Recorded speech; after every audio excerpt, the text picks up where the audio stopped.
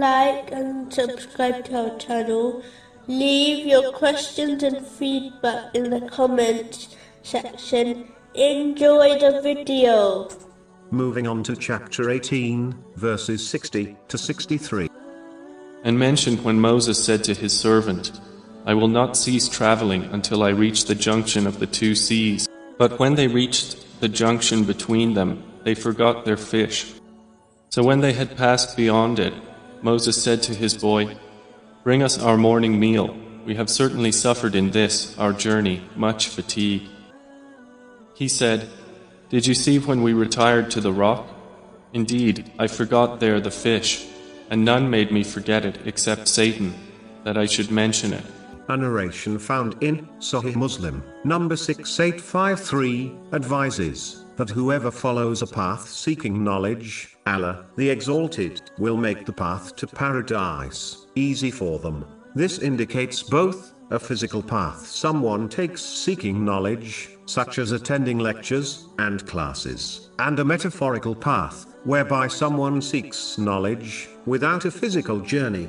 It encompasses all forms of knowledge, such as listening, reading, studying, and writing about knowledge. Their path to paradise becomes easy, as the path to paradise has many obstacles, preventing one from reaching paradise. Only the one who possesses knowledge of them, and how to overcome them, will reach paradise safely. In addition, it's easy to understand that a person cannot reach a city in this world without knowledge of its location and the route to it. Similarly, paradise cannot be obtained without knowing these things about it, such as the path leading to it. But the important thing to note is that one's intention must be to please Allah, the Exalted. Whoever seeks religious knowledge for a worldly reason, such as showing off, will end up in hell if they do not sincerely repent. This has been warned in a narration found in Sunan Ibn